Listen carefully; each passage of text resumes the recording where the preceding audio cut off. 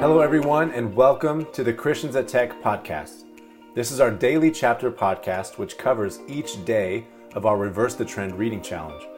In each of these podcasts, you won't necessarily find an overview of the chapters, although you might, but hopefully you'll find some words of encouragement and nourishment that are inspired by a verse or two from those chapters, and also a way to put what is spoken of in the Bible into practice in your daily life.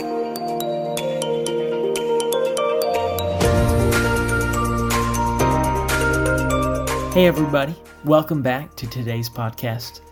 I'm going to be straight with y'all from the beginning, but this podcast isn't very happy, but is entirely necessary, so bear with me. In Mark 7, one of the two chapters in today's reading, we see something very important in our Christian life, the outward versus the inward.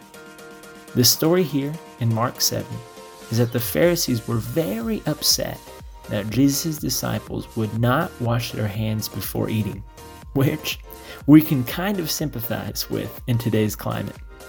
In the context of the times back then, there was no fancy technology, and your hands were used for everything.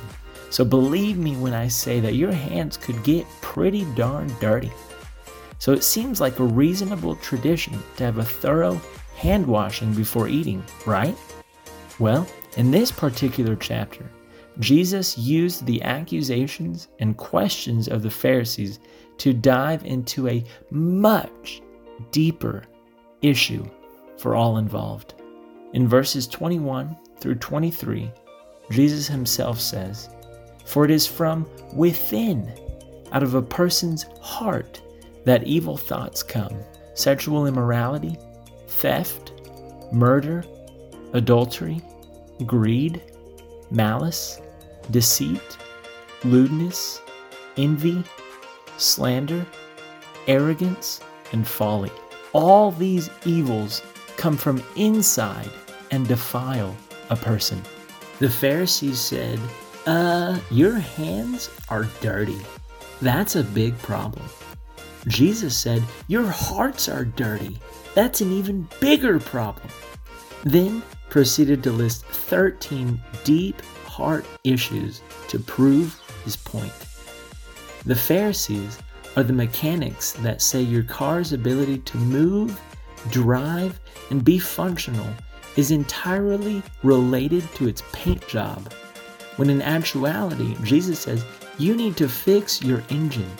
The Pharisees are the ones that say to help you run better, you need the best shoes and socks. Whereas Jesus says your real problem is your breathing technique and diet. We might think a lot of the problems in our life can be fixed by doing more good Christian things, like in Mark 7, washing your hands.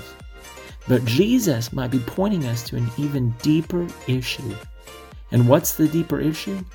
Read Jesus' assessment of our heart again in verses 21 through 23. He wasn't kind and didn't hold back. Start with the inward. I'll stop here. Thanks for listening to this not happy podcast.